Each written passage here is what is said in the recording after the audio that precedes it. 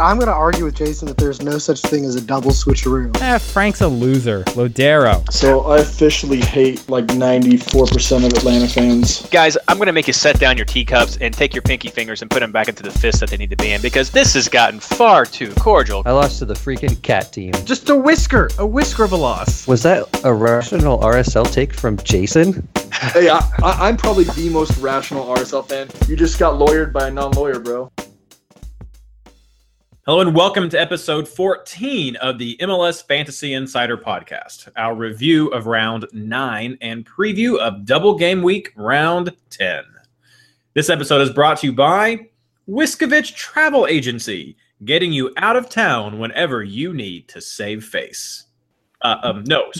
Actually brought to you by MLSFantasyBoss.com and the amazing Reddit community of r/FantasyMLS. I'm your host, Reed Connolly from MLSFantasyBoss.com, and today I'm joined by a lean co-host crew.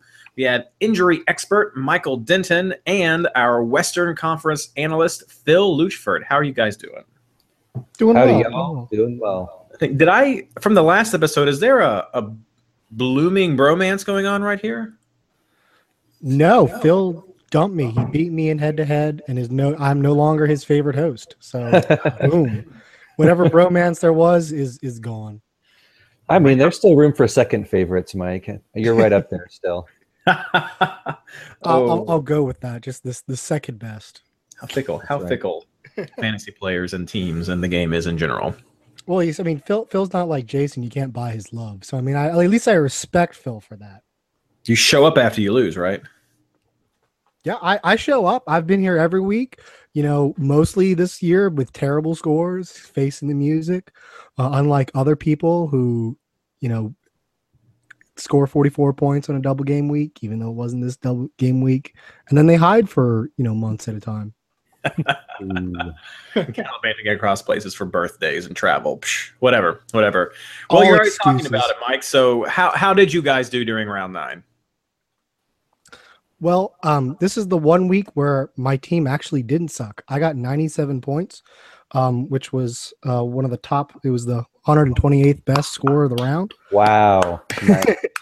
And I moved up 500 spots, so I'm now in the top 600. So yeah, I had a Rudy, and I think that was the big differential since For sure. I had a Rudy, Jovan Jones, and Lodero, and those differentials I think were the big keys. I had 4 in the back, hit all the clean sheets. Bendick and goalkeeper, Madronda got Sporting Kansas City's clean sheet. And so even though I posted on Twitter that my team was toast, because I figured with everyone with Almiron and Sasha Kleshin, who I didn't have, I figured they were going to hit big, and I had Piatti do a 2. And then unexpectedly, Sasha did a 2 and Almiron did a 3, I think. So kind of a weird one that somehow I lucked into doing well on. I scored 78, which was pretty good. I still moved up overall slightly. I'm 102nd overall. My backline, I split between Orlando City and Sporting Kansas City, so I got all those clean sheets. But then I fell into that Kleshin Almiron trap where they both got 3 points. I also had Vasquez on Toronto. He's an 8-point machine, and he only got 5. So what's the deal there, Vasquez? Come on. And I tried a little something with Dempsey since he was on fire before. And, well, Seattle got 3 goals, and he got none of them. And Kyle Larin can't score in every game. So there are 3 points and 4 points for me. Well, he's not playing a New York team. There you go. True. There you go. I hit that same range where you were, Phil. I got 73 points. The Atlanta game killed me. I thought I was going to have a pretty good return with Bialba and Khan both going to that game, but that did not turn out as I think many people expected. What kills me, and I think many fantasy managers can relate to this, what kills me is I look at the team I settled on, and a lot of it for me changed because I decided I wanted Gio in the team. Right. So I rearranged a lot of that. And I just see the way the games turn out, and I think, man, if I had just stayed with what I had like an hour before the lineup, I'd have been in a much better spot. Like I had Bruin in my team. I had his little switcheroo going. I had 2 Sporting Kansas City, 2 Orlando, and I was like, yeah, no, Gio. So, but I think many people can relate to that, and it's kind of fun when those things happen. But yeah, I had Merrim and Alessandrini and Kleshtin down there in my midfield, not helping, and I had Edwards sitting on my bench right there. He was the second sub, but I didn't get to him.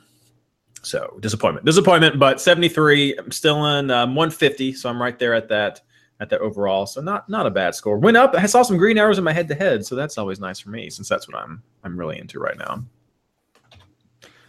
But now we're going to get to housekeeping. Oh no, not housekeeping yet. Takeaways, guys. What did you think about all these crazy results? A lot of them came from the away teams: Vancouver over Montreal, New York over Columbus, San Jose over Minnesota, DC over Atlanta.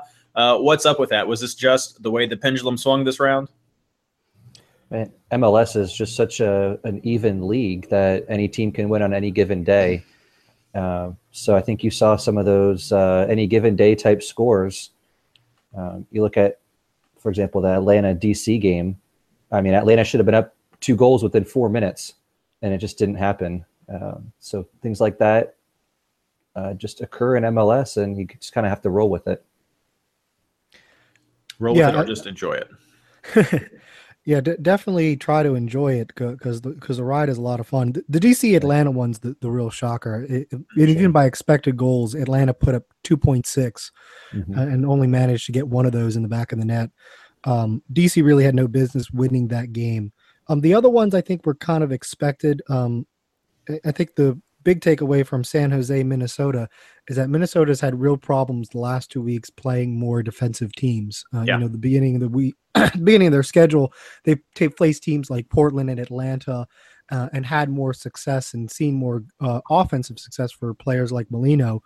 But when the last 2 weeks, even though they've been at home playing teams that have a much more defensive style, it's they haven't had the success. So that's going to be interesting this week when they play Sporting Kansas City, which we'll talk about.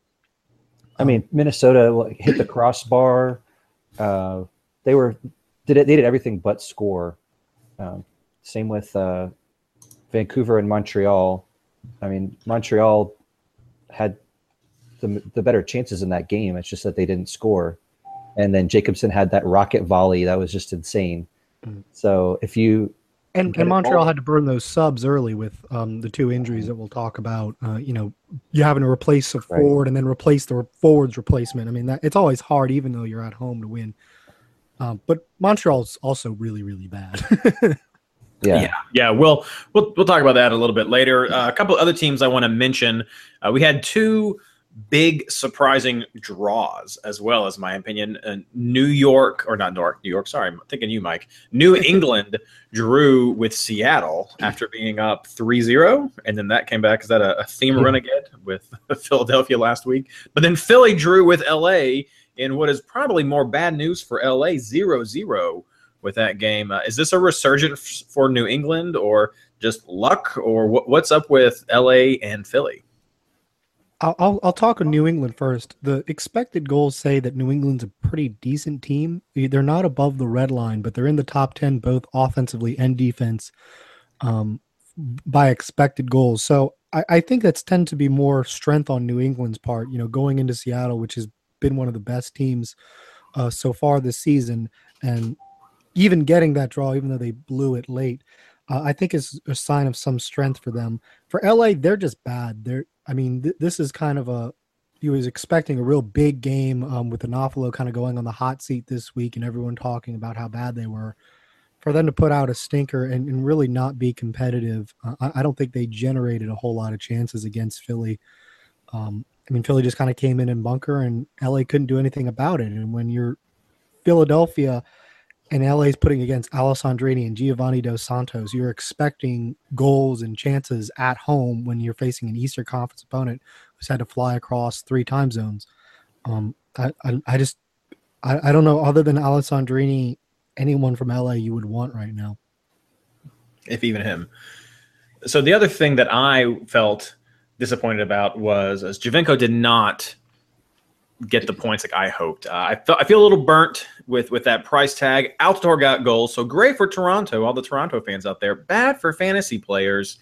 Is this another bit of evidence that suggests that that 12.0 plus price may not quite be worth it for Gio? Well, I think you're paying a little bit for consistency, right? Because Josie will score 2 goals in one game and kind of be absent in another game, whereas Giovinco is involved in basically every chance that they have. So some of that price is the consistency factor. If you're looking at expected goals plus expected assists per 90, they're not that different this year. And I know Matt Doyle ran a piece that showed over the last 34 games how many goals and assists players have scored, and Josie was in the top 5 or 10. So I think if you're trying to save $1 or $2, then try Josie. Why not? Yeah, I actually have a different opinion from you, Reed, because I look at this game where Giovinco got 8 points even with only 1 assist and think, this is the Giovinco we've been looking for, because this is the Giovinco that gets a point for fouls, a point for shots, and an attacking bonus. So to me, this is the kind of performance that suggests Giovinco is closer to being worth that price tag. But now, like Phil said, Josie's really caught up there. He's doing almost as well as Giovinco in expected goals. I think it's like 0.46 a game for Josie, whereas Giovinco's 0.55 or something like that. So Josie's certainly a very good competitor if you want to save that, $2 million. But for Giovinco, if you're spending that $2 million, it's because you think he's going to get the goals and the bonus points. And for a lot of single weeks, I don't know if that's going to be quite enough, since we've seen in the way the scores have turned out, the bonus points maybe aren't enough to get you those scores, because consistency doesn't really matter anymore since it's a 1 week off thing. But if Giovinco can do more of what he did against Houston, where is he putting up the bonus points, I think he's going to be closer to justifying that price tag. Yeah, I mean, Giovinco takes like more than twice as many shots per game. He's going to get more assists on the average. He dribbles more. He gets more touches in the ball. And all those are factors to why he should be more expensive than Josie. Great points. The last thing that I'm going to touch on before I just open it up to anything else you guys want to add is, because Jason's gone, of course we have to point out that Sporting Kansas City stomped Real Salt Lake 3-0. That's pretty massive. Pretty massive. Yeah, there's almost nothing redeeming about Real Salt Lake's performance. I think Schuler had kind of an okay game, and I was reading the RSL Soapbox blog today, and they were saying like Rusnak almost did something in this game. So, and they got stomped. So, almost some pretty goods don't really do much for your fantasy score at the end, though. Yep. So that's all I have, guys. Anything else fantasy worthy that stands out to you from round 9 that people need to consider going forward? I'll mention something. New York City benched Pirlo for the first time in a long time. And they played Angel Herrera. And I thought it was really good for Maxi Morales. If you look at Morales' scores, they've been kind of doing better. But I thought this was the first game I've watched that he kind of impressed me. And I think maybe not having to cover from Pirlo, because Herrera is a defensive midfielder, and unlike Pirlo, can actually run. It seemed to really open up Maxi Morales' game. And so I would be very excited to see that paired with David Villa. Now, Herrera is about to go to, I think, the U20 World Cup with Venezuela. So after this next game, he's going to miss a whole bunch of time. So we may get Pirlo back. But that's something to kind of keep in the back of your minds. The Morales' value may go up if Pirlo gets on the bench. How about Florian Ljungwirth for San Jose? This guy just gets an insane amount of defensive actions. He had 4 points off defensive actions. And then if you include a clean sheet, that's 5 points, a goal, 6 points. The guy scored 17 points to get Player of the Week. Nobody would have projected that before the week started. Yeah. But and the goal is not repeatable. Clean sheets are from time to time for San Jose, but the defensive actions are repeatable. This guy is just always on the ball. If you watch his game, he has really good instinct for when to cut the ball out. He's always on the shoulder of the forward, and then he steps in and gets a lot of interceptions. So Ljungwirth, he's going to continue to rack up defensive bonus points. Yeah, and on San Jose, don't be afraid of the fact that they haven't kept as many clean sheets. Ben Bear wrote a piece on the expected goals, saying San Jose's really been unlucky to have conceded as many as they have, and they're still haven't been conceding a whole lot. By expected goals, they only give up 0.97, which is the second best in the league. That's the same as Orlando's expected goals. So I would expect some good things from Youngworth going forward. Definitely some clean sheets from San Jose. Maybe not this week, but because they play Portland. But going forward, I think Youngworth might have to be on your team. Yeah, we'll talk about that. So moving on to housekeeping, the big news, if you are living under a rock, is this is a double game week, a great double game week. But that means that everything starts on Wednesday, the 3rd, May the 3rd. It's the day before May the 4th, and that's a special day for many of us. I think at least me and Mike is pretty important. But anyway, May the 3rd, MLS games start, double game week teams, New York Red Bulls, Orlando City, Sporting Kansas City, and Toronto. Guys, we had a question from Reddit. Should we even have single game week players this round? Yeah, I think there's a few matchups that we'll talk about in a minute here where there's a player like one strategy I like to employ is see which teams are going to be the double game week teams are flying a lot and they're going to be prone to rotate. Maybe they're playing an opponent from the other conference, so the game's not as important to them. In that case, maybe there's a matchup for a single game week team going against a double week team that could be a valuable matchup. Yeah, good point. And speaking of all that travel, that does lead to rotations. And our stats master, Andrew, left a little note for us. He could not be here tonight, but he wanted everyone to know that about a third of players do see rotation from double game week teams during a double game week, but that their players tend to score about 1.5 times more than a single game week player. So that's the kind of points you're looking for. You can't just double it. I've seen on Twitter numbers go as high as maybe 1.7 better than a single game week player, but there is some increased value if you can navigate those rotations. And please do keep a close eye on Toronto, because not only do they have a double game week in round 10, but they also have a double game week in round 11. So I believe that is 4 games in 10 days. So we can imagine there will definitely be some rotation, maybe even in the defender slots during that game. And of course, I'm going to thank everyone from Patreon who continues to donate, who's redonating, who's donating for the first time. Thank you so much, everyone. We're building up the coffers a little bit so we can make another order of pint glasses and trying to get some scarves so I can send out the next wave of swag. Keep those pictures coming. If you've got some cool place that you're displaying your Patreon MLS Fantasy Insider sticker, love to see it. We'll put it on Twitter and share it around. And just thank you so much, guys, for participating to help us be able to keep this podcast going. And now, Mike, give us the most important part of housekeeping, the injury report. Okay, well, I'll start with discipline. I haven't seen a Borg video about recapping the discipline decision, so I don't know who's on Disco Watch except for Asada from Atlanta. He elbowed, I think it was Lawrence Sam. Pretty sure he's going to get a suspension for that. He's already starting to build up your reputation in the league. So that's the big worry for a suspension this week. Speaking of suspensions, Tim Howard, he's going to be back. His suspension is done, so he will play against Vancouver, presumably. As far as injuries, Bill Hamid, he didn't leave the game, but he was dealing with a groin issue the entire match against Atlanta. Keep an eye out to see if he's practicing or having to miss some time. Kyle Beckerman missed with a calf strain. No timetable given, and the way RSL's been, I wouldn't necessarily trust any timetable that they put out. David Villa, he missed for an illness after traveling, even though we were told that he was healthy. So I'm kind of disappointed we got lied to about that, but that's the way it is. I'm assuming he'll be available for the next match against Atlanta.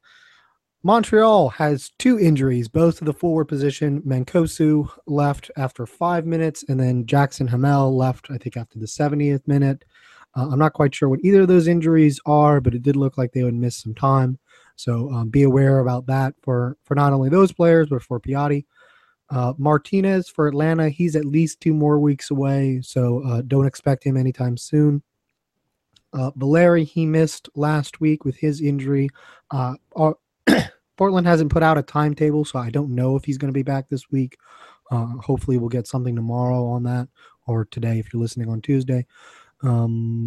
More for Toronto. He got an okay on his heart checkup, but I don't know if that means he can play. I'm hoping we can get an answer on that, but I know people are asking me, and honestly, I'm just not sure. Initially, Toronto just said it was just going to be until this week, but I don't know how much longer it is. As we learned with Dempsey, it kind of varies and depends day to day. So be aware of that. Moore was cleared for his heart condition, so he may play, but I'm not sure. Archer for Columbus, he's out for the rest of their homestand, which I think takes him into the first part of the double game week next week for them. And then bringing another Toronto player, Clint Irwin trained, but one of the reporters said he was, quote, a bit away from action. So I don't know if he's going to be rotated in. It's certainly a risk since he seems like he's training and healthy, but I'm not quite sure. Hopefully we'll get some updates. Toronto is pretty well covered media-wise, so I might have some more information, but definitely follow me at MLS Injury News because there's some late-breaking stuff on that I just don't have right now. So that's all the injury news, unless y'all saw something I didn't. Well, you mentioned Clint Irwin there, Mike. Are there any other returning players that you think may cut into time of some of the guys that we've been seeing play these past few weeks, like Kaká or Zizo or AJ? I don't know how to say his name over there with Orlando. Anybody else like that we're going to point out? I think you mentioned especially with Zizo, something I forgot to mention, but I tweeted out. Kamar Lawrence had to go to Jamaica today for his grandmother's funeral. Now, Red Bulls said he's expected to rejoin the team in Kansas City, but maybe he gets rotated in, for Zizo since, he's had a tough weekend, dealing with his personal stuff. That's certainly an option for Orlando. I'm guessing Barnes or MPG would be the ones that could be rotated out.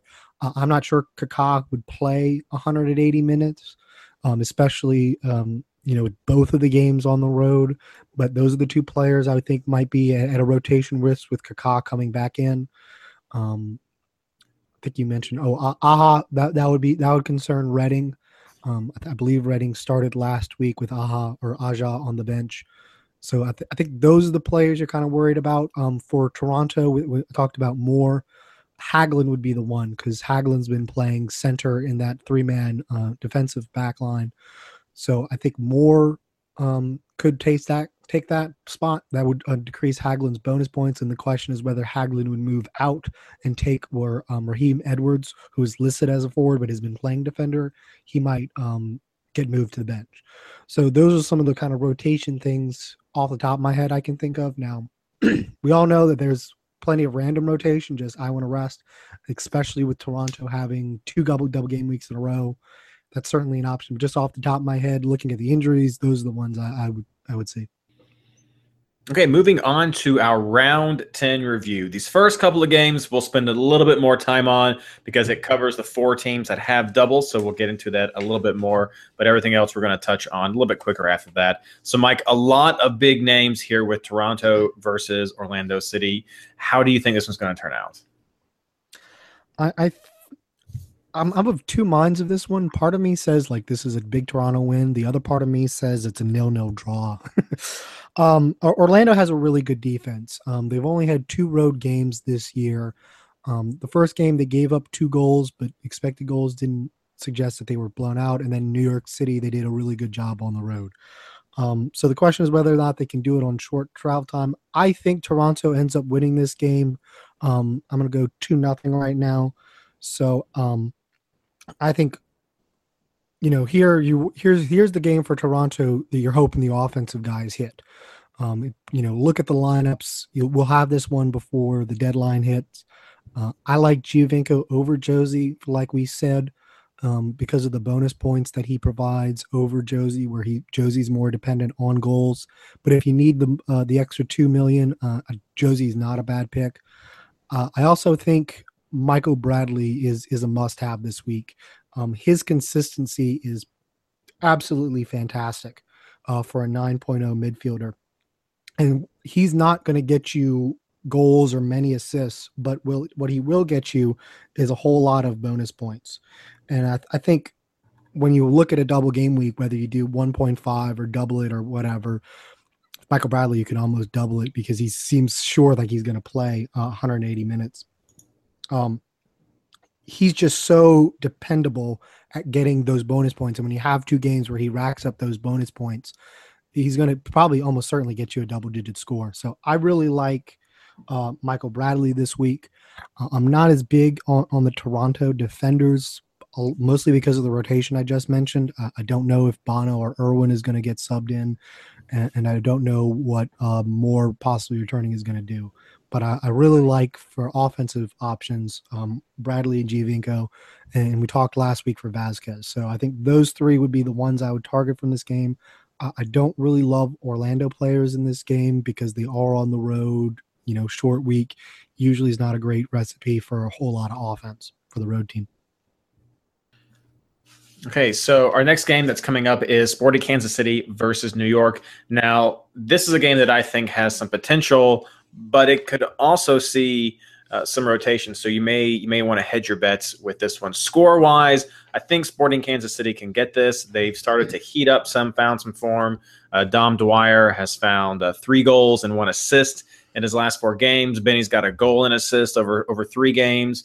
And, of course, you have Medranda, always your super sub out. Can we go with that? A super sub out who's going to get you those clean sheet points even when the team doesn't get a clean sheet. These are all guys who are kind of firing on all cylinders, but might be some rotation for later on, even though I think this is the harder of the 2 games that Sporting Kansas City is going to face. So 2-1, I think, is very doable for Sporting Kansas City, because at the same time, I don't think you can count New York out. The Red Bulls are averaging about 1 goal per game on the road. So I'm not going to be surprised if we see something that comes out of this, especially since Bradley Wright Phillips and Kleshin didn't really do much last week. That's got to frustrate those types of players.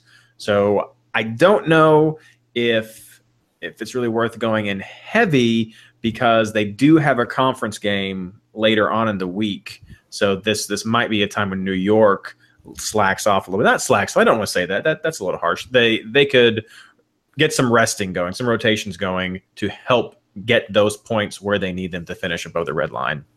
And as I said, fantasy standouts for me, Medranda, Benny Feilhaber, Dom Dwyer, some of your basics there. Sporting Kansas City defense is always great, so you've got a lot of guys back there to choose from. I mean, all of them are good options to choose from. They're getting bonus points. And, of course, Malia, if you've got the budget. That's the only downside with some of these guys, is they do have a bit of a high price. We didn't spend as long as those I thought we would. One thing to mention on that one is that game is going to be after the deadline, so you're not going to see those lineups before you have to lock in, unless they get them like a little bit. Yeah, let's make sure we know that. That's so you're gonna get TFC Orlando, but you're not gonna get New York and Sporting Kansas City. So kind of have to guess on that. You do. And I'll go ahead and talk about. I spoke with Blaine during today to kind of get an idea. He is our Sporting Kansas City expert, to find out who might be potential targets for rotation with Sporting Kansas City. So I think you got to look at Zusi. He might get some rest. He's been putting up some good points in the midfield for what's been going on. It's too bad he's not a defender, even though he's playing back there, to be able to benefit from some of those points. But he's still been doing well. Could see some rotations. Also, maybe Gerso could get rotations. And I think Medranda has to be someone who's in the consideration for maybe a risk. He's already getting subbed out, so he may not get as much time. As long as he gets 60, though. I think that's really all we care about, is he gets 60, gets that clean sheet bonus, and then just pull his butt out. Put him out there. That's what we all want out of the super sub-off this time. Blaine also points out that Sporting Kansas City will have 6 games in 22 days, so that could play into some tiredness for them. But those are the best targets I see. I think the defenders will mostly be okay. Maybe Medranda is only question mark, just because that's what he's tagged in as a defender as fantasy-wise.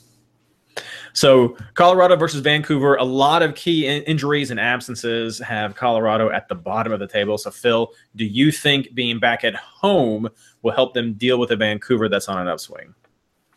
Yeah, I mean, this is a double game week, so any of these single game weeks, there has to be a really good opportunity here. I'm just not really seeing it in this game.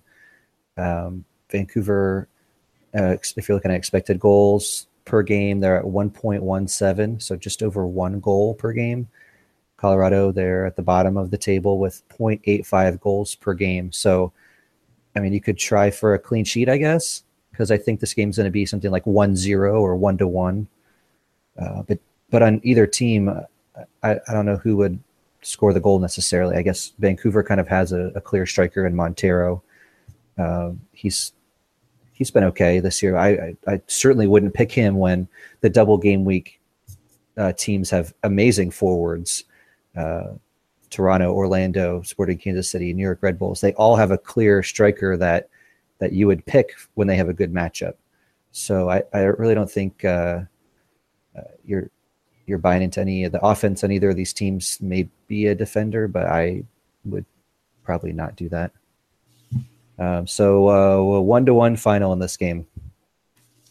1-1 finals where you settle on. That could be pretty good. I guess we're looking at Kevin Doyle, maybe the potential scorer for Colorado. I would never recommend Kevin Doyle. Fair enough. Now I waited to mention this until right now, Phil. 2015 Cup rematch, Seattle, Toronto. Both teams are finding some form. Does Toronto maybe see some rotation in that first game and throw everybody at this game to kind of get some sweet revenge? No, I don't think so at all. I think they rotate in this game because Orlando is battling them for the top of the Eastern Conference, whereas Seattle is a Western Conference opponent. They really wouldn't care as much to lose a point or two to the Western Conference as much as they would care to lose it to Orlando. Plus, they're on 2.5 days rest and they're flying cross country. I mean, and then they're playing on artificial turf. I mean, that's every possible factor against you for this game. So I think that Seattle's actually a team where you might go for a single week player. We've got Will Bruin, who has really revitalized the Seattle offense this year, and he is 7.0. So if you're not sold on these double game week forwards, here's a 7.0 forward on a great run of form playing against a weakened opponent. So I think that's a really good shout. You've got Dempsey, who up until last game was on a good run of form. He actually has more expected goals plus expected assists per 90 than Ladero has at this point. But Dempsey is more reliant on actually scoring the goals, so he's more hot and cold, whereas Ladero has a higher floor because of his bonus points that he gets. So if you're looking at a single game week midfielder, Ladero is so expensive, so that kind of kills that idea at 11.5, since they're going to be going for double game week midfielders, you'd think. But I mean, that could be a really good risk. I mean, if you're a Seattle homer and you're like, man, I kind of want Ladero on my team, then let me push you over the edge here and say go for it, because that could be a really good differential pick this week. What kind of scoreline do you think we see? Seattle win for sure.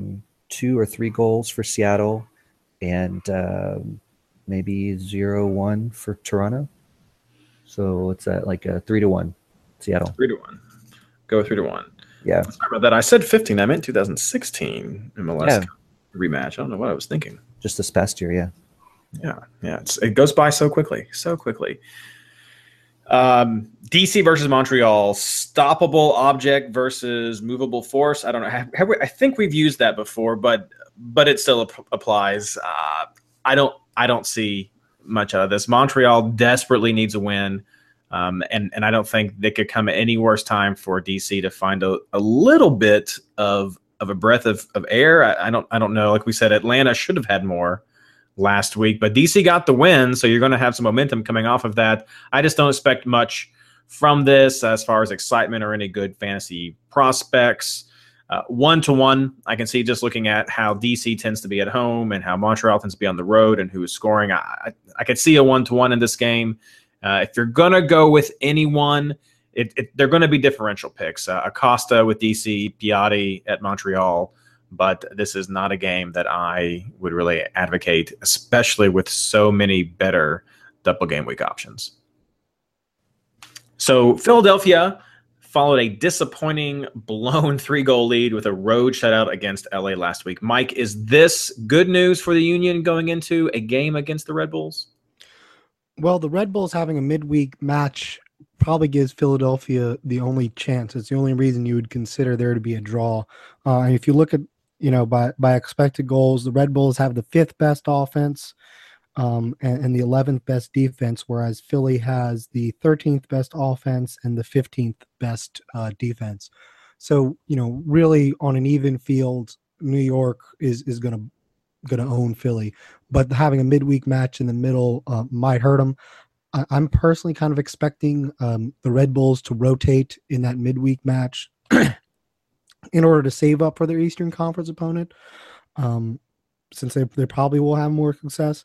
But the big thing I'm kind of looking at this game is Sacha Kljestan. We know he put up only 2 points last week, which is so unlike him. And part of that is because he wasn't completing passes. I think he's gone 2 weeks in a row, as our friend Sean from the MLS Show League pointed out to me, with under 62% passing. So even though the formation change we generally thought to help Sacha, his passing numbers have gone down. And I don't know if that's a function of having the match with Dax McCarty or, just two good defensive midfielders in Chicago and Columbus, or Columbus before all the injuries in the midfield. But I'm thinking this is a game where New York Red Bulls turns it around. I'm expecting Bradley Wright Phillips and Sacha Kljestan to get their points here as opposed to the match in Kansas City. So I'm thinking this is 2-1 Red Bulls. I think the Union's troubles are going to continue. Unlike the Seattle match, I don't think there's anyone here from Philadelphia where I would confidently pick them to score unless you're going like Sapong as a differential. But I think if you're hoping for that with Red Bull's defense, I think you have better options in forward. So I think this is the match where you're hoping the Red Bulls that you invested in really get you the points. So staying in the East, Mike, I think a few weeks ago, most people would have easily have picked Columbus to be the easy winner over New England. What are your thoughts now that the Revs seem to be gearing up some after that Seattle game? Yeah, they're definitely gearing up.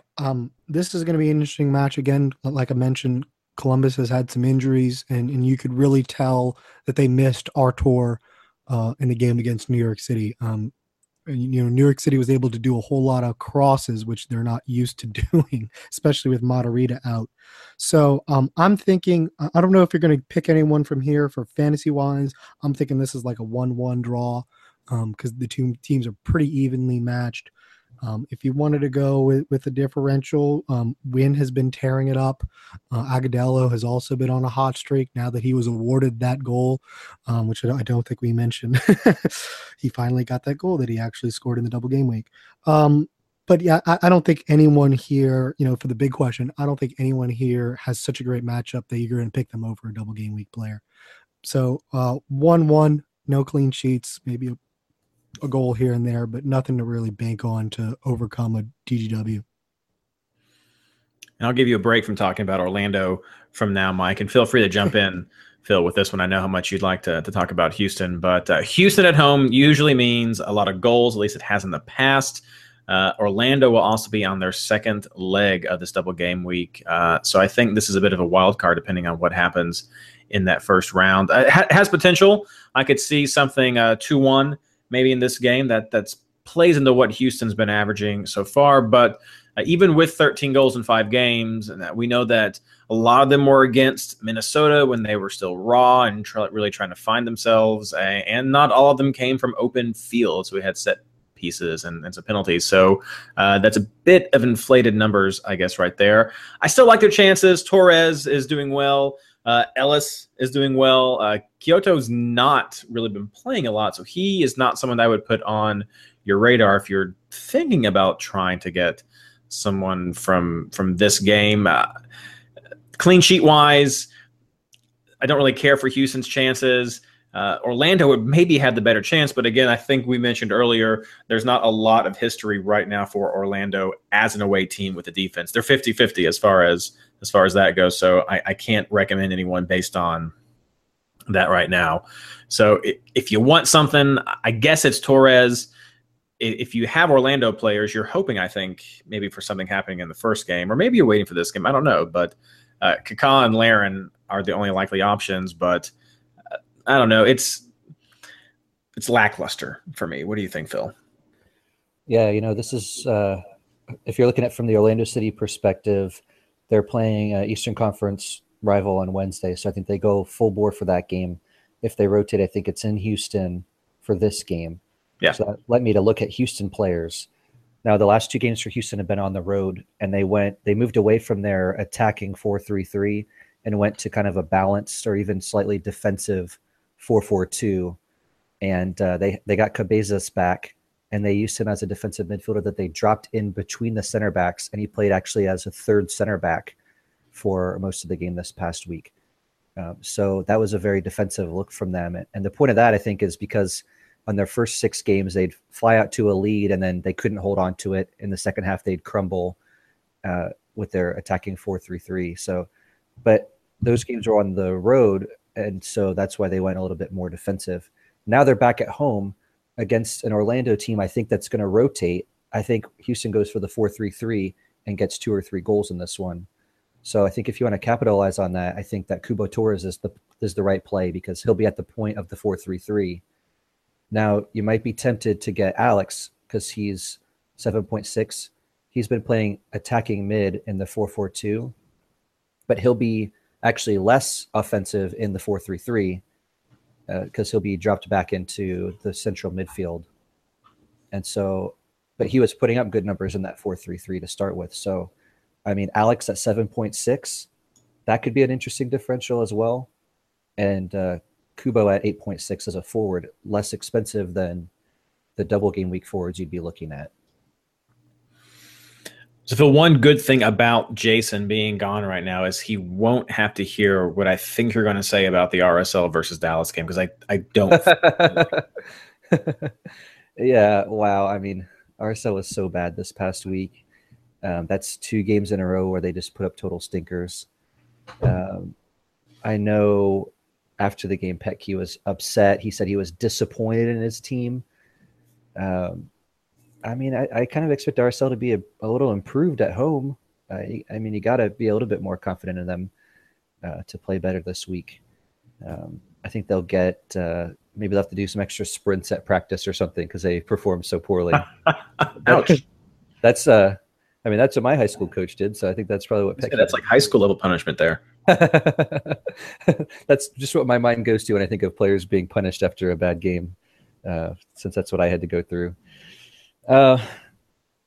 It's just tough from a fantasy perspective because, I mean, I guess if you're it's tough for Dallas. I mean, Mike nailed it this past week. He went for a Rudy. That really paid off. I wish I had that confidence in my own team because I didn't play him. It's tough for Dallas.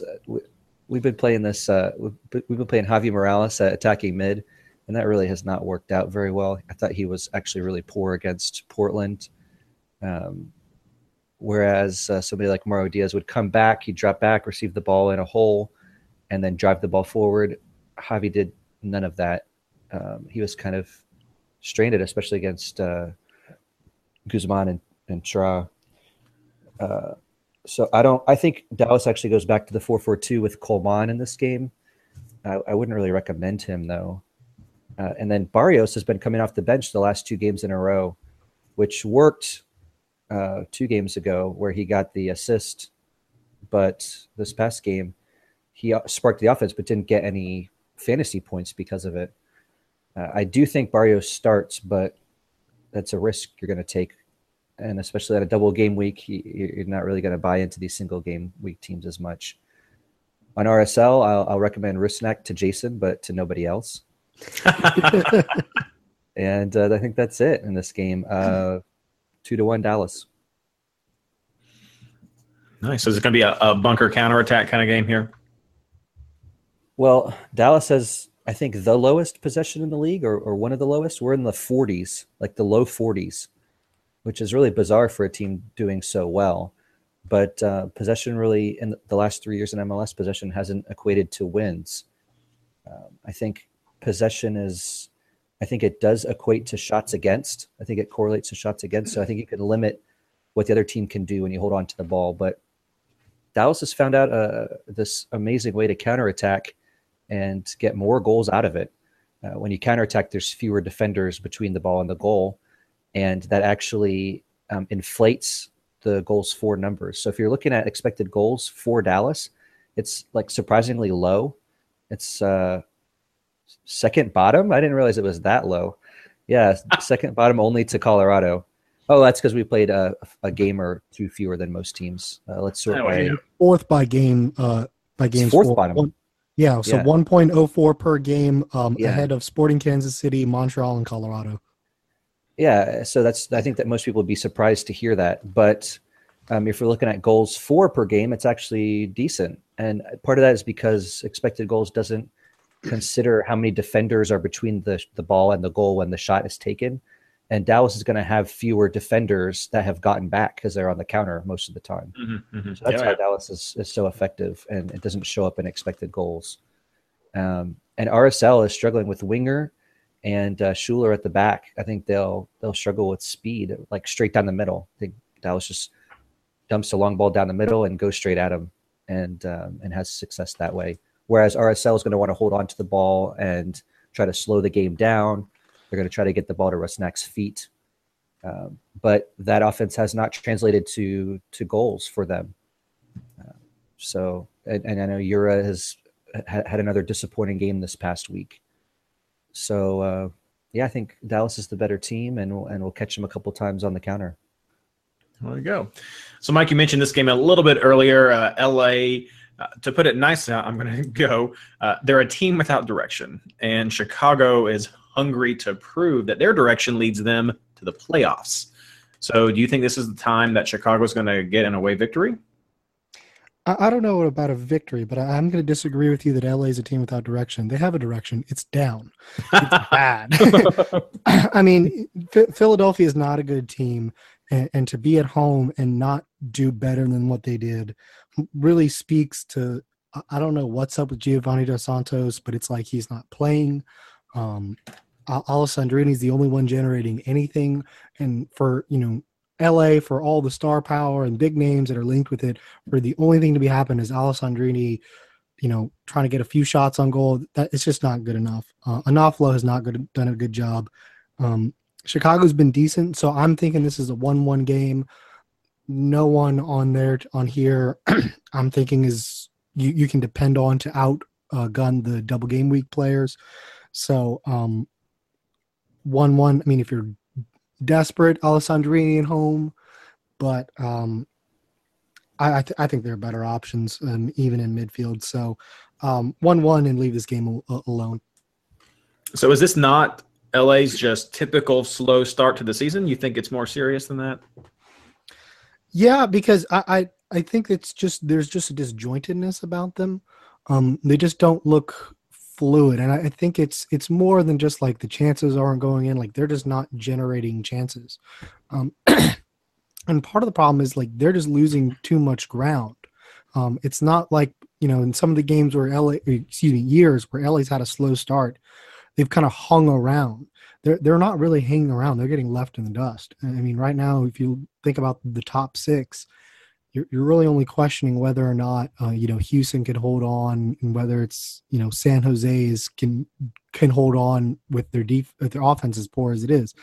LA's not in the conversation right now, so I'm expecting them to do a big name signing to try to turn that around and get above the red line. But right now, it's more than just the start of the season. They're not functioning in sync, and something has been messed up to where what was the second best defense last year is not doing it this year. I'm going to disagree a little bit here. LA started the season very poorly. I mean, everyone's seen their struggles. No matter what, I still don't trust Onalfo as the coach. But actually this past week, they played at home against Philly. I mean, it was the 0-0 draw, but if you look at the chances that LA had, they actually had 3 really good chances on goal. They hit both posts, and the ball came back out. The old Abdul Salam right there. But the biggest difference for LA was that to start the season, João Pedro looked out of his depth completely. Yeah. He didn't look like an MLS player, and that led to them being totally overrun in midfield, especially when João Pedro is being paired with Jermaine Jones, who cannot be trusted as someone to hold his position, and you just don't know where he's going to be at any time. He just goes off his tether and just chases the ball, and sometimes it works, and sometimes the ball gets right past him, and then João Pedro just got overrun completely. In this game, they put Baggio Husidic as a partner for João Pedro, and that was night and day. Just the discipline of Baggio to hold his position led to some stability in the midfield for LA. So actually, I think they're on a little bit of an upswing. They're at home against a beatable Chicago team. Is this maybe the turning point of their season? Potentially. I mean, their season's going to be a total waste if it's not. So, I mean, if you're a real big gambler, I mean, try an LA player here. Try Alessandrini in this game. Oh, okay. Well, high praise from Phil. Well, you do know about Western Conference teams, and here's a couple more for you. Last week, San Jose pushed themselves over the red line with that win, but that is where Portland has lived for the entire season. Do the Quakes have a chance against Portland this week, Phil, or do they need to pray for another 10-man game? San Jose is like a pig in the mud. They want to make the game as dirty as possible. Slow it down. I mean, if you have one word to describe San Jose, it's grind. They just want to grind the game every time they possibly can. And that's the Kinnear style, isn't it? He's just going to grind out results. It's not pretty, but I think San Jose has a chance in this one, especially for a draw, since they're incredible at grinding out draws. I had high praise for Youngworth to start the show, and I'll just pile it on here again. I mean, San Jose, they sit back in this bunker. Like, no matter what the game state is, they'll be losing, they'll still be sitting back. And I think Kinnear only has one strategy. That's the 4-4-2 bunker. There's really no other. He doesn't have a second option. There's no plan B. And that really invites a ton of pressure on their center backs and central midfielders. And so you see somebody like Youngworth, somebody like Godoy, Seren, they get a ton of defensive actions every game. And it's going to be like this for the entire season. Like, no matter if they're winning, losing, they're going to always be clearing out long balls that come into their center backs. So I think Youngworth is a play like every week. No matter who San Jose is playing, he's going to consistently get all these defensive actions all the time. Of course, you really want to pair that with a chance for a clean sheet. And against Portland with a high-flying offense, that's tough. Now, Valeri could still be out, but the problem with that was I was at the game here in Frisco when this past weekend Portland came to town and played Dallas. And without Valeri, I was expecting a Dallas win like we always do at home. But Sebastian Blanco was moved in from the wing, from his usual right wing position. Mm-hmm. He played attacking midfielder at the 10, and he was great. He had a really a standout game. He had a goal in the second half where he faked a shot. He froze all the defenders in the box, took a dribble, and found some open space. Really a phenomenal play from him. So I think even if Valeri's out, I think Portland is still going to score a goal or two. People were asking me this past week, is Dallas a good clean sheet option? They're at home against a Valeri-less Portland offense. And I said, it's a possibility, but with Adi in the game, there's always a chance for him to get a goal off a set piece, a corner kick, just because he's so physically dominant. That one-on-one battle, there's always a chance for him to score. And you know what? He wasn't even one-on-one. Nobody covered him for a free kick goal. He just waltzed in and headed the ball in. So I think Adi still has a good shot to score here. Now, I wouldn't pick him because they're up against San Jose. San Jose is going to prioritize their defense. So I don't know in this game. Youngworth is expensive for a single game week center back. He's more expensive than, like, for example, Sporting Kansas City's defenders. So you'd want to get them first, I think, on a double game week before you get a single game week defender. Youngworth is 5.9. So one of the more expensive defenders. And then another weird thing was that Kinnear dropped both fullbacks this past game. He dropped Lima and he dropped Francis, and he played Cato at right back, who was actually really good. Cato had a really good game, but that's a problem because Nick Lima is a really popular 4.6 option. So I think from what I heard after the game, I think the commentators during the game mentioned that Lima had a slight injury that kept him on the bench for this one. So, but now that Cato had such a good game, I don't know if Lima comes back in or not. So this is a really tough one. I think on a double game week, I think you prioritize double game week players. A lot of questions around this game make it not as appealing. Yeah, I think so. Now Godoy is 7.4, and he is again going to get a ton of defensive action. So, I mean, maybe try that. That's kind of a long shot to get you a good amount of points, but maybe that's my recommendation. Godoy at 7.4 in the midfield. Pretty solid indeed. Yeah. So next we have Minnesota Sporting Kansas City. Minnesota was so close to a second home shutout last week, and it just slipped through their fingers, as we've seen happen so many times to so many teams this season. I think this game against Sporting Kansas City could easily be very similar to what they experienced last round. I can see this 0-1 Sporting's favor, or maybe 1-1.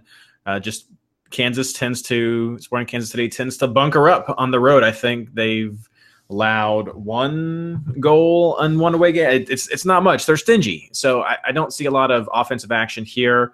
And Minnesota's in a strange place. They're starting to find their footing in MLS, but they just hit another rough patch. And I think this could easily be an upset favoring Sporting Kansas City, just not a blowout. I think it's another bunker and counter situation, maybe hoping Dom Dwyer can get another goal out of this, or that Benny gets something if they're not having that heavy rotation. So that could be another factor. You just got to kind of wait and see. Well, I guess you can't wait and see, as we talked about before. We can't wait and see. It's just you got to go with your gut for this one. I think you're really just going to be betting on the Sporting Kansas City players from earlier in the game week to be just carry you through to this time. But potentially, you could get 2 clean sheets out of them, so their defenders still rank high for me. Then finally, Mike, I'll let you talk about your team before we close it all out. New York City really spread the goals last week. All the love, all the fantasy points are spread around all kinds of people. Do you think the same thing's going to happen now that they're back at home, or do you think Atlanta's relentless attack is going to put them on the defensive?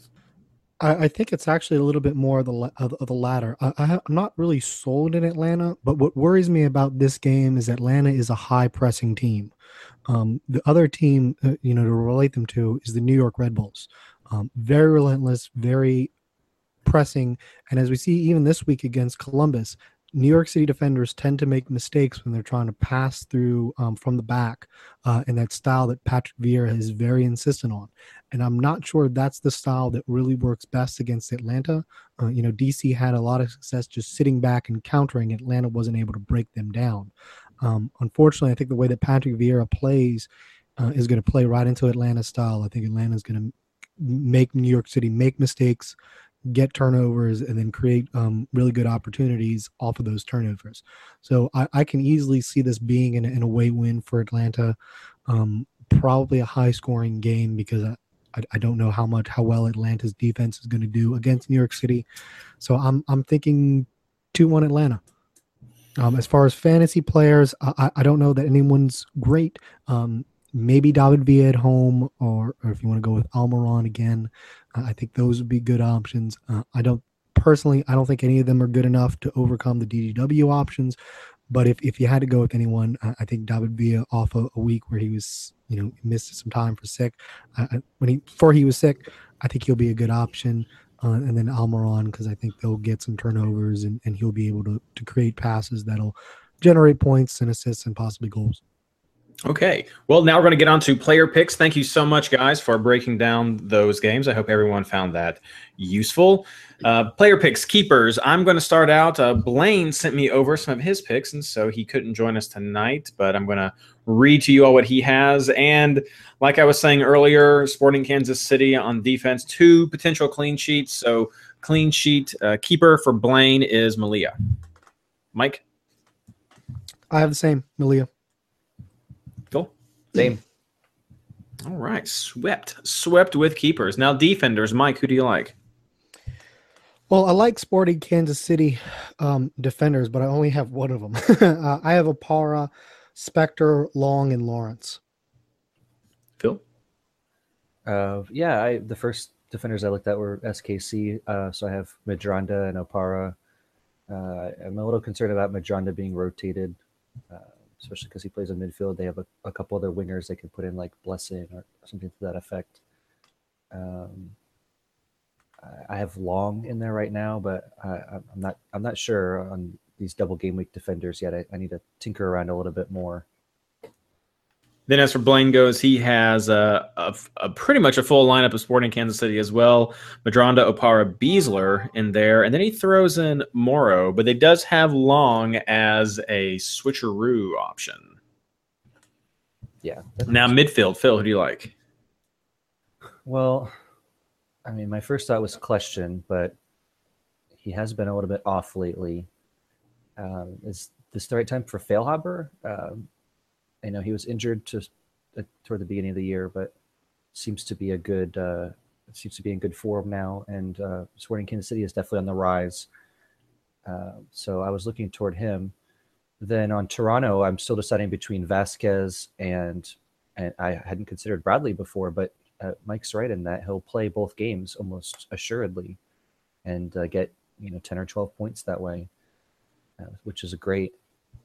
And then I was trying to figure out. I think I have room here for kind of a cheaper single game week midfielder, and so this is where I put in somebody like Alex from Houston, or Godoy from San Jose. And then, I mean, I think Ladera is going to have a really good game, but at 11.5, I don't think I can fit him in when it comes to all these other double game week players that are out there. It's fine. Blaine's keeping it simple. He's going with Kleshchen, Vasquez, and a kind of a wild card, but I like it, Will Johnson. Mike, who do you have? I have the big names: Benny Feilhaber, Sasha Kleshchen, Bradley, just Bradley. Mike mixing them up with BWP, and then Vasquez. My kind of strategy there was get the midfielders who are consistent bonus point generators, so you have a better chance at accumulating and getting a higher score. What do you think about Vasquez being rotated, though? Because they have a glut of central midfielders that they can put in there. I think Vasquez is a rotation risk. Well, I mean, it's possible, but I mean, even when he has been rotated and played less than 90 minutes, he's still put up like 5 or 8 points. So even if he does get rotated, I figure he's a decent enough offensive presence that he can still generate points in those situations.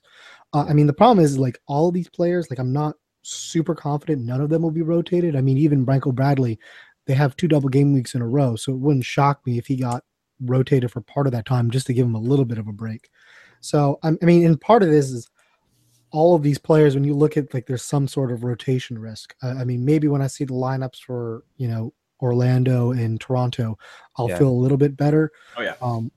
But and I mean, for Vasquez, I'm kind of hoping more for the first game than the second game anyway. That's true. You see Toronto's lineup, so if Vasquez is starting, then you have a lot of confidence that he'll get you 8 points or something. Right. Yeah. And you got to be careful, Mike. There's only one person who can refer to Bradley Wright Phillips as just Brad and Bradley. That's Tim Shaw. Sure, there's a few others, maybe a part of his family, but as far as this podcast goes, it's just Tim. I apologize, Tim, for stepping on your ground. Moving to forwards, Blaine is throwing all in with Toronto this round, and he's going with Gio and Altidore. Who do you like, Mike? That's bold. I have Giovinco and Dom. I don't know if I can call him Dom. I'm not Sidney LaRue. But, yeah, I mean, Dom's been hot, and I think that matchup against Minnesota is too good to pass up. But, I mean, that's one of the big choices for me because that means I have to take out a Sporting Kansas City defender because you can only have 4. So, but, yeah, I just have the 2 of them. I have Giovinco and Dwyer and then Edwards sitting on the bench. Phil? Man, we have so many options here, and I think this is the pick that decides if you move up or down this week. I think you got to get the right double game week forward. I mean, I'm going with Giovinco just like because of the reasons I said before. He's going to get numerous shots every game. He's involved in the attack. He dribbles. He's going to take free kicks. So I prefer him over Josie, even at the price point. Then I think the double game week forward you select here is going to decide your week. If you pick Larin, BWP, or Dwyer, I think that's the decision, and I don't know what the answer is at this point. So I'm going to consider it tomorrow and then make a decision. But maybe do a little bit of research on your own and figure out who's in the best form, and look at their expected goals and how many shots they get per game and things like that to make your decision. I'm not really sure yet. I don't know. I think that's fair. That's fair. Even some of the experts can go through that process every now and then. I mean, these are Eastern Conference teams, right? So I'm leaning toward that's out of your wheelhouse. I'm leaning toward Dwyer because I understand his game, but he's a risk. He has lower expected goals than these other forwards. I think that's because Sporting Kansas City took a long time to boot up the season and get their attack going. But now with a 3-goal game this past week, I think I have a lot more confidence in their attack. Sure. And finally, Captain Mike, who do you like? I have Giovinco. It's just he has the highest ceiling of them all. I know everyone's a rotation risk kind of, but I think he's the one who can hit it big. And also, I mean, everything is so tight. I mean, I was only probably about 20 points better than the average, and I moved up 500 spots. A lot of people are going to go with Giovinco this week. So if he hits and you don't have the armband on him, you're going to drop real far, regardless of what you do with the rest of the team, because we're all picking from for 4 teams. So there's going to be a lot of similarities there. So I'm just going to kind of stick with the pack. If you want to be big and bold differential, you can go somewhere else. But I think the safest bet is Giovinco because he has the highest ceiling out of anyone. Phil. Yeah, not only does he have the highest ceiling, but he has a high floor as well. Even when he doesn't score, he had a lot of shots this past week, attacking bonus. He gets fouled. He gets assists frequently. So, I mean, it's so boring, but Giovinco's the right choice, it seems. It happens. Sometimes it happens. Blaine agrees. So all across the board, 3 Geos right there. Bingo. Geo bingo. Now I'm going to throw a curveball for you guys. I know I didn't ask you to prep this, so just give me your gut. If you had to pick one single game week player, who is it? For Blaine, it's Torres. Mike, who do you want? I would have Jovan Jones from Seattle. On defense. Yeah, I think they have a good chance. And plus, he's been getting so many assists, getting so involved in the attack with a weakened Toronto team, playing midweek at home. I think that's an interesting option. Phil? At any price, I'd say Ladero. Yeah. At a reasonable price, how about Alex from Houston at 7.6? All right.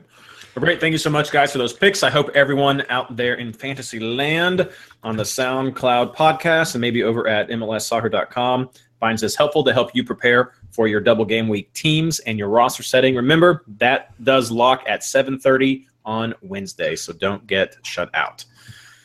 Getting ready to wrap things up. Moving on to community time. 3-way tie in the r/fantasy MLS league this week. Bruce McGregor, Jeffrey Bitterling, and our good friend from MLS Fantasy Boss and the Reddit, Bit Nomad, all got in the highest score of 106 points. So congrats, guys. Wow. You all rocked. Yeah, that's great points. 106.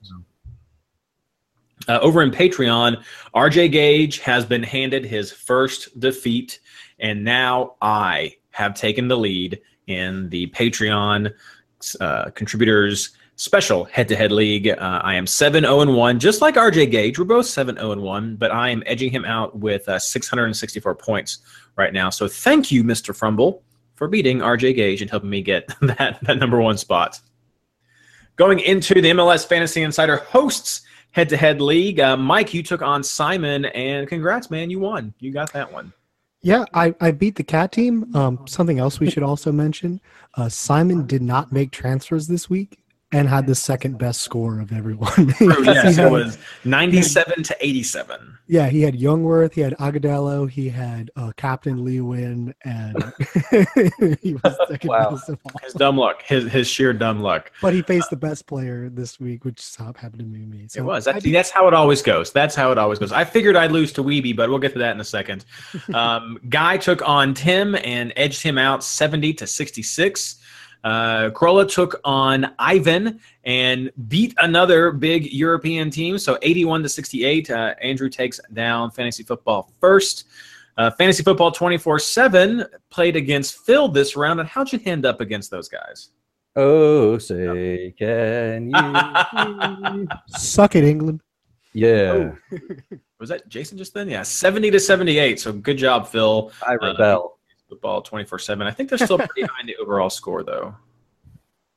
Next, we had Jason took on Blaine and lost 77 to 81. Blaine was particularly looking forward to getting to rub that into Jason's face this round, but nope, he's gallivanting around. So Blaine, next time you can get him. As I said, I took on Andrew Wiebe, and early on in the week, I got a couple of tweets on Twitter congratulating me on having a bye week this round against Wiebe, and that's what happened. He got the lowest score, 60 points, so my 73 was enough to continue me on a number 1 overall with this league. And then finally, Travis took on Ben Bear from MLS and edged him out 66 to 62, so that was a pretty tight one right there. Next round, I am taking on Jason. Blaine is taking on Fantasy Football 24/7. Phil, you are taking on Krolla. Ivan the Terrible from Fantasy Football First is taking on Guy Sanchez. Tim is taking on Michael. Good luck, Mike. Simon is taking on Travis. And Ben Bear is taking on Andrew Wiebe. Tweet those guys. Let's get some trash talk back and forth on Twitter. That could be fun. Ben Bear and Andrew Wiebe. We'll see what happens. Or call into the Hot Take Hotline and see if we can get something going there on Extra Time Radio. Could be fun. Could be fun. Mm-hmm. But that's all that I have for the show tonight. Guys, do you have anything you want to plug? No, nothing in particular.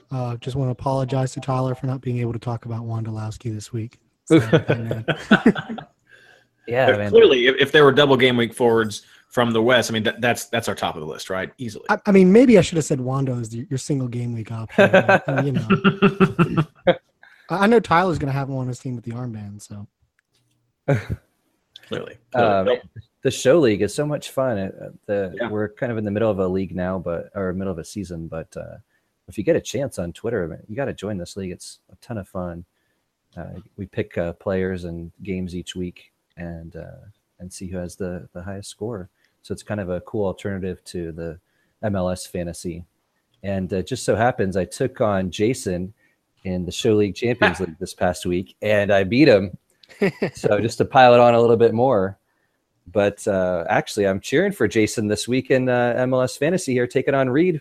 We got to knock down Reed a few notches so that I can take the top spot.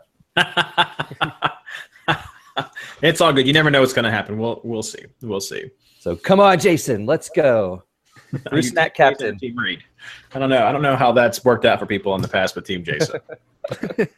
Well, of course, you can find all my stuff over at MLSFantasyBoss.com. There's all kinds of great articles by lots of great authors. We have a new one this week who's going to be having an article about expected goals. It's been a hot stat topic this year, so check that out at MLSFantasyBoss.com. Be sure to visit r/FantasyMLS, the Reddit subreddit community. Great chat goes on there, great conversations, great articles.